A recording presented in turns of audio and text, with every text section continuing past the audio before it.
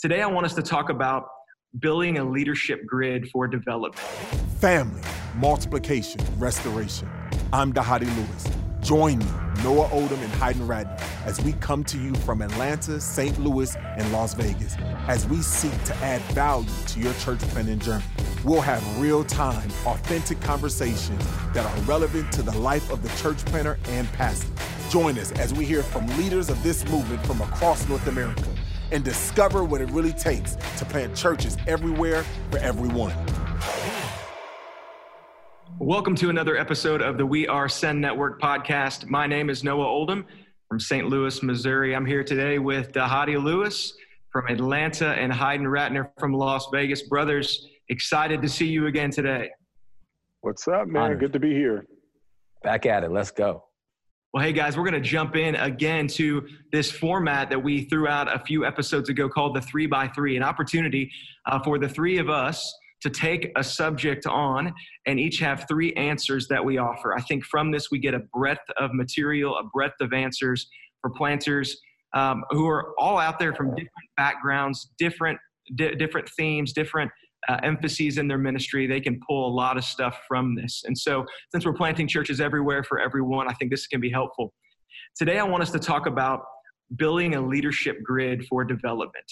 I've heard Dhati say that discipleship isn't a ministry of the church. It's the ministry of the church. And so it means everything comes out of and flows into discipleship. And one of the greatest needs of any church and any church plant in particular is the need for more leaders, raising up more leaders. So we have to think about it through the lens of discipleship. And so for me, it's what do we need to look for in leaders? But what also are we seeking to develop in leaders as we push them to follow Christ and grow in him? And so I want to talk today about a leadership grid. So what are the three things that you look for and are you trying to develop within leaders in your church? We're going to take this one at a time. And so, guys, I'll just kick it off. I'll get it started here. My number one in my leadership grid is good. The word good. And what I mean by that is competence, the ability to accomplish the task for which we are asking them to take on. So if it's an elder, somebody who can do that well. If it's a deacon, somebody who can do those things well. If it's a Sunday school teacher, someone who can do those things well. I want to help develop that capability and competency in them, or I want to look for it. I don't need somebody who is not a good singer singing in the worship team. That's not good. We get that, but I feel fear in so many other areas of the church. We're putting people into areas where they're not competent yet. And so number one is good for me. What about you, Dhati? What's your number one? I would say my number one is aware.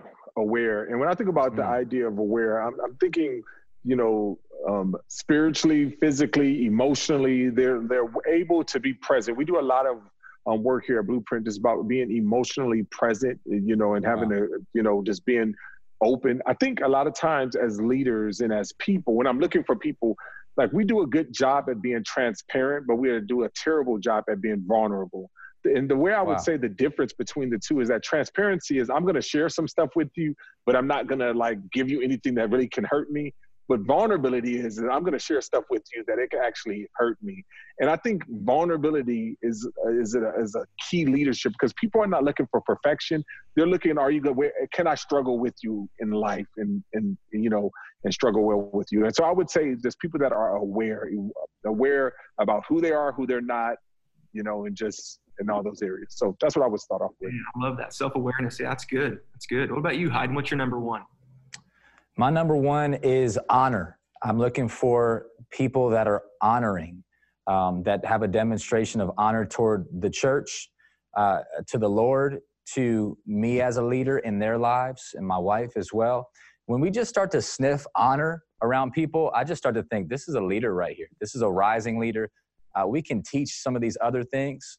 But when I just sense that this person is honoring with their communication in person and maybe in private, I think there's so much power that follows honoring leaders, and honoring with their words, honoring with their presence. It's hard to be dishonoring around honoring people, just start to feel weird. And so I think that's the number one characteristics that we first start to look for. This person's got a spirit of honor on them. We can go far with that person. Yeah, that's good. That's Romans the first. 12:10, outdo one another in showing honor. That's good. It. Yeah. So number two, then my number two is godly. Number one's good. Number two is godly. And this has to do with character for me. Like, I want to make sure, I don't care how good somebody is at something. They can be competent as far as competence goes, but if they don't have godly character, then they've often forfeited the right to use those gifts in the church. Because what I believe is leadership in the church equals influence. Leadership is influence. And I don't want people influencing other people if they're not godly, because they are going to do what Paul says, follow me as I follow Christ. I think the principle is clear. I'm going to follow you no matter what you're doing if you are a leader in my life. And so I better be sure that I'm following Christ so that people following me are going to follow Christ as well. And so godly is number two for me. And I've seen this be the one that I think we've made too many mistakes in the church world. You let people who are not godly have positions of influence just because they're really, really good. And church planner, you're listening, you are going to come to this fork in the road if you haven't already.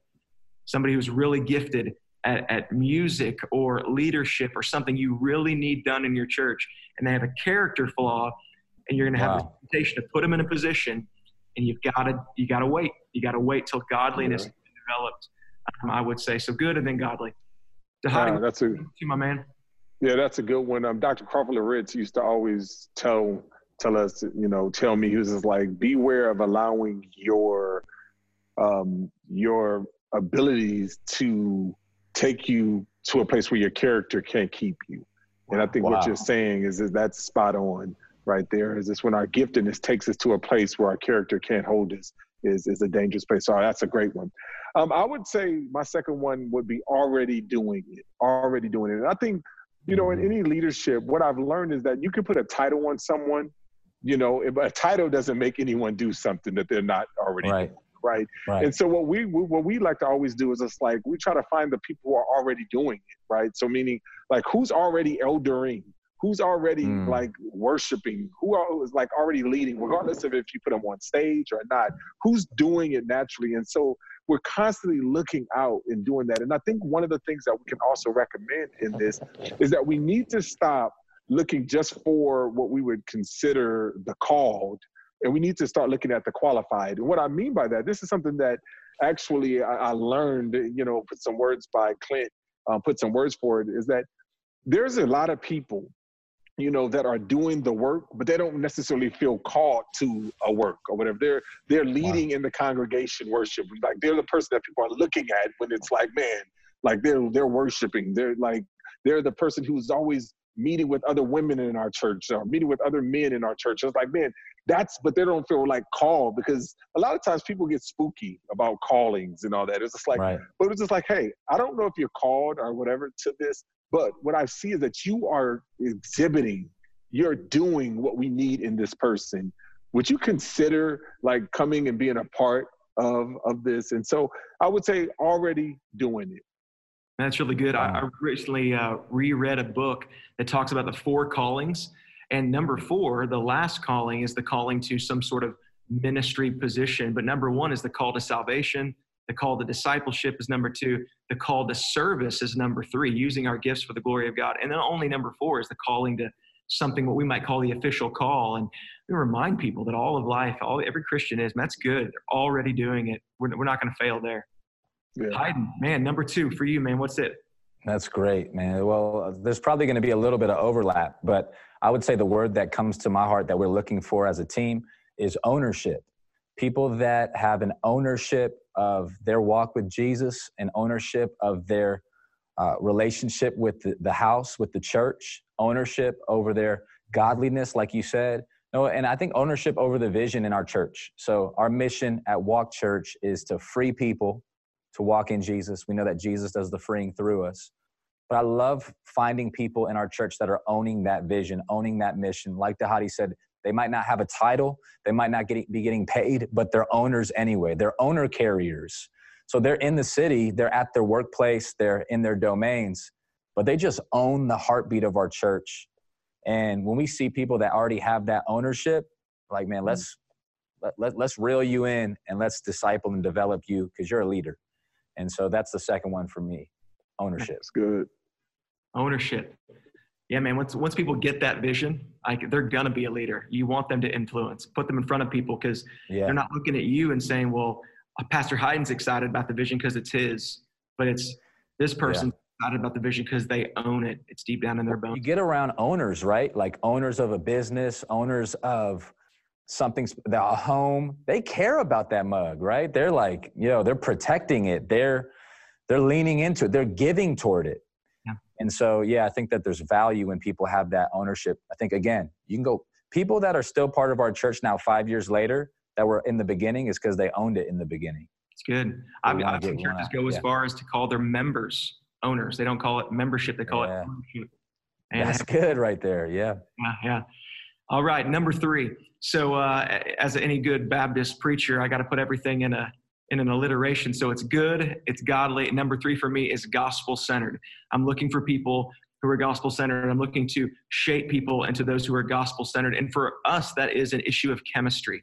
We describe ourselves as a gospel-centered missional church. And so what this means is somebody can be good, they can be competent, somebody can be godly and have godly character, but they don't have a view of the world and the view of life that views things through the lens of the gospel. They may not be as gracious towards outsiders. They may have a different view about how we apply scripture to an individual's life. They may be a different part of the kingdom. They may be somebody that's considered more fundamentalist or somebody that's a little bit on a different stream. We say we are gospel-centered. At our church, we say we are growing to know, love, and follow Jesus together by his grace. And that grace is emphasized. Are we doing this with grace? Are we doing this because of grace? And so we want people to be gospel-centered. And so I kind of measure that with people as I watch them in their leadership decisions. Like, how gracious are they at the faults of those around them? Their team member drops the ball or their leader drops the ball. How do they respond? And how do I teach them to respond? So gospel-centered for me, man, I want them to see everything through the lens of what Christ has done for us and how that should shape our chemistry as a team. So good, godly, gospel-centered. Tahati, number 3 for you, man. Yes, so not to be outdone by you, Noah, I'm going to stay with the A's. And so I said aware, I said already doing it. And then the last one is going to be the aims. The aims. Are they committed to the aims? Like, are we aimed in the right direction, the same direction?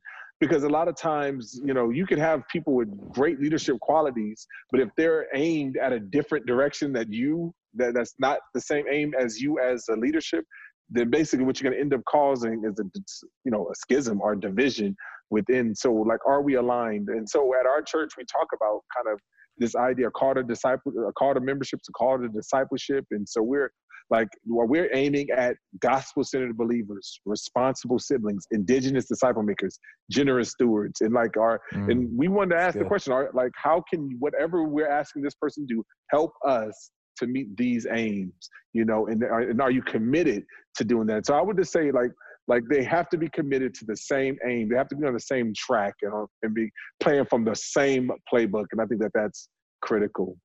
That's good. That's strong. Good. Yeah. It's good. Well,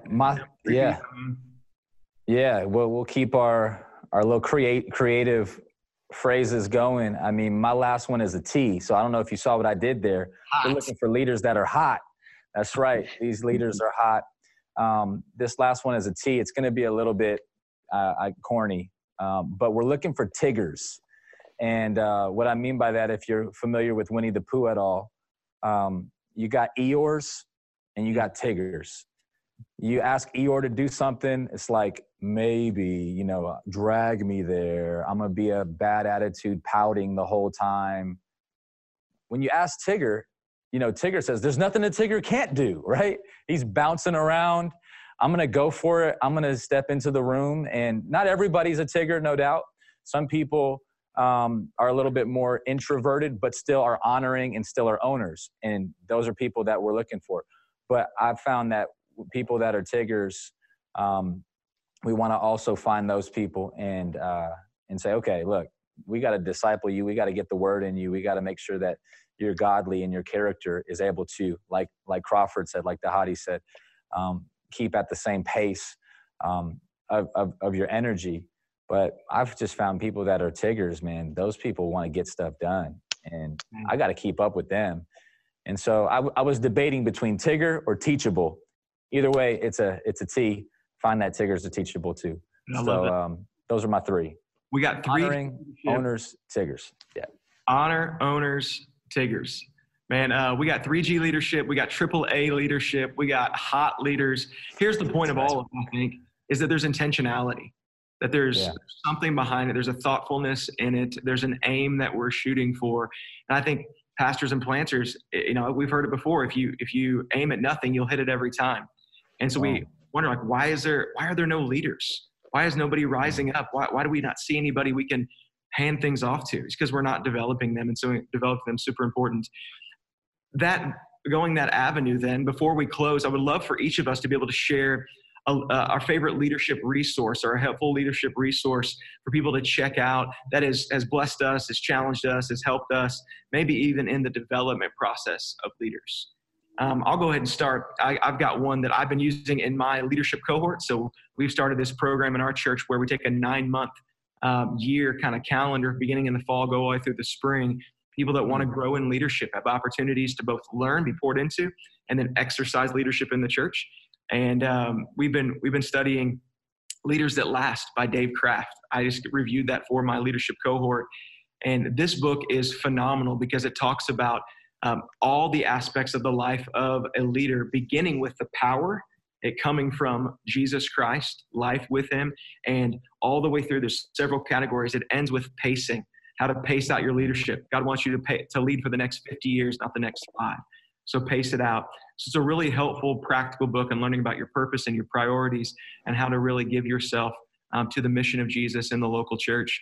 And what's interesting about it is written by a guy that was at a church where his pastor, his leader, did not last.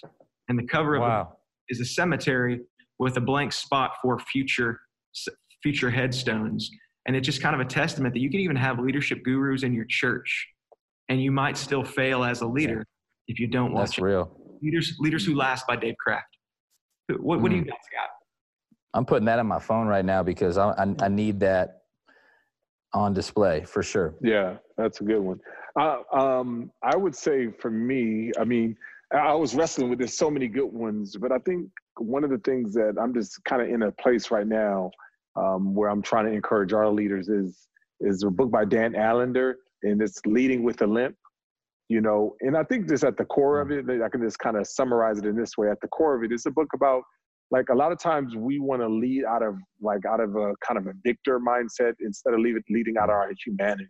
And this really just being able to embrace our humanity.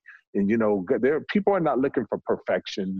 They're looking for you to be able to struggle well. So leading with the limp is, I think, what is something that I would recommend.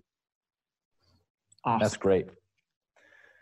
Yeah, so good. Well, since we're on the podcast, I would just say I would recommend 2 other podcasts that maybe you can just do different podcasts throughout the week and you could get some different good content. One is a familiar name that you might know, Pastor Vance Pittman. That's our sending church here in Las Vegas, Hope Church. Pastor Vance has a great podcast just called The Leadership Podcast with Vance Pittman. Also, Craig Groeschel, pastor of Life Church, has another great podcast that focuses in on leadership. He has a lot of guests come on, and I've got some really good leadership nuggets from them. And then I would just add a book as well called Replenish. This book, Replenish, is written by a guy named Lance Witt. He served with Pastor Rick Warren for over 20 years at Saddleback Church, and just a really good book. It helped me do that exact word, replenish, especially in seasons where I was feeling a little bit more empty. And so, yeah, I think that would be helpful for you as a leader. Well, brothers, thanks for the time today. At Send Network, we want to see a healthy, multiplying church in every community across North America. Emphasis on healthy. And one of the great ways to make sure that a planter and a pastor is healthy is to make sure they're raising up leaders alongside them that can shoulder the load with them. And so I think this is going to be helpful to planters and pastors out there as they apply it and they, with intentionality, come up with their own grid. So guys, thank you for your investment in them. And as you're listening, if you want to know more about church planting with Send Network, you can text the words Send Network to 888-123, Send Network to 888-123, or check us out at sendnetwork.com. Until next time, we are Send Network. Boom. You have been listening to We Are Send Network, a resource of the North American Mission Movement. For more information about today's podcast and other relevant resources, visit sendnetwork.com.